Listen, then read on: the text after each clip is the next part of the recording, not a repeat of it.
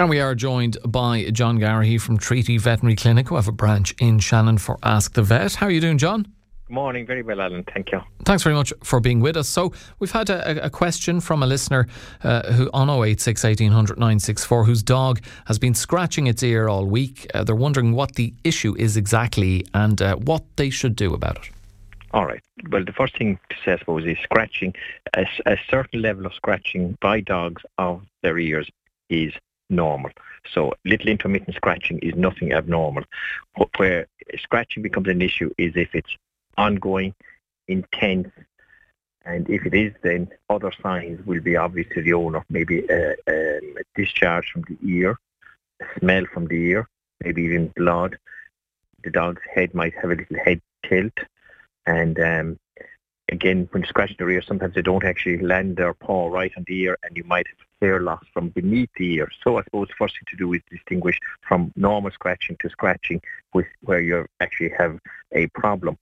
And I think the thing to understand there as well is that dogs' ears are different to ours in that they're L-shaped. There's a vertical canal followed by a horizontal canal, and at the end of that horizontal canal is the eardrum. Now, several things could be causing the scratching, but we can divide them into a couple of categories. Particularly in young dogs, is frequently ear mites, and they can sometimes be visible when a vet examines the dog's ear with an otoscope and looks in because it magnifies it. And if they're unsure, they're easily seen under a microscope, so they're fairly easily detected and fairly easily treated, usually with not so much solutions into the ear, but topical solutions onto their skin. So they are quite common, and they are easily detected and easily resolved. Second thing that may cause it is more actual infections. Now, infections occur quite a lot in dogs, probably more than in people, and again, because of the anatomy of the ear, the L shape of it. And infections occur more in certain breeds, ones with floppy ears, long ears, and hairy ears are all predisposed more to infection. So I suppose so those dogs are more likely to scratch, and again, the similar signs of smell, discharge, discomfort. Now, in some cases, we must remember that these conditions can be extremely painful, Alan, and as a result of that, sometimes vets will have to actually sedate them to examine them because the pain with them can be quite intense on occasions. Are they the worst, the more severe end of the scale, John? And what does it take in terms of treatment? Well, usually you're talking about a mixture of treatments, usually antibiotic solutions, maybe incorporating painkiller solutions with them, or oral medicines as well. And as I say, very often if they're very bad at the start, they may need to be sedated and maybe the vet to do the initial cleaning, and then the owner is usually able to take over from there.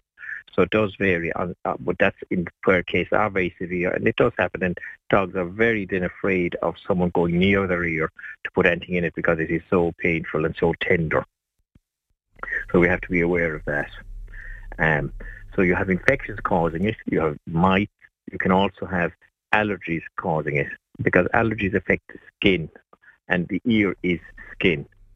So again, ears can develop allergic reactions. Again, you get very itchy, very red, very raw, very inflamed, and they can be a little bit more difficult to ascertain and tease out because it's sometimes by process of elimination that you haven't got ear mites, that you haven't got an infection, so you may need up taking swabs, could end up needing biopsies, but again, it's resolvable. And allergies can be seasonal, and sometimes we get dogs who are getting the same problem roughly at the same time every year, so there's possibly something to do with pollens and grass.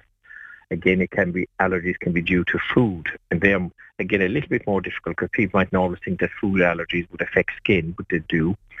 And where that arises, then you're into food trials, and by that I mean where the pet needs to be fed on a hypoallergenic diet exclusively to eliminate the possibility that it is caused by food, and only by feeding it on that diet over a period of time and seeing do the symptoms resolve, can you rule out allergies.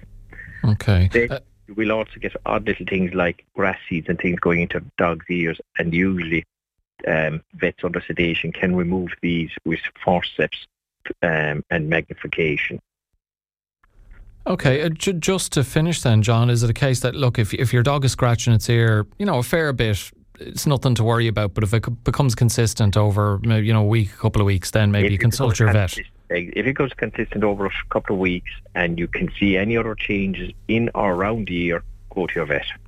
Okay, brilliant stuff. Very good advice on that. Thanks very much for joining us, John, and we'll be back at you next week with more listeners' questions. That's John Garrahy there from Treaty Veterinary Clinic.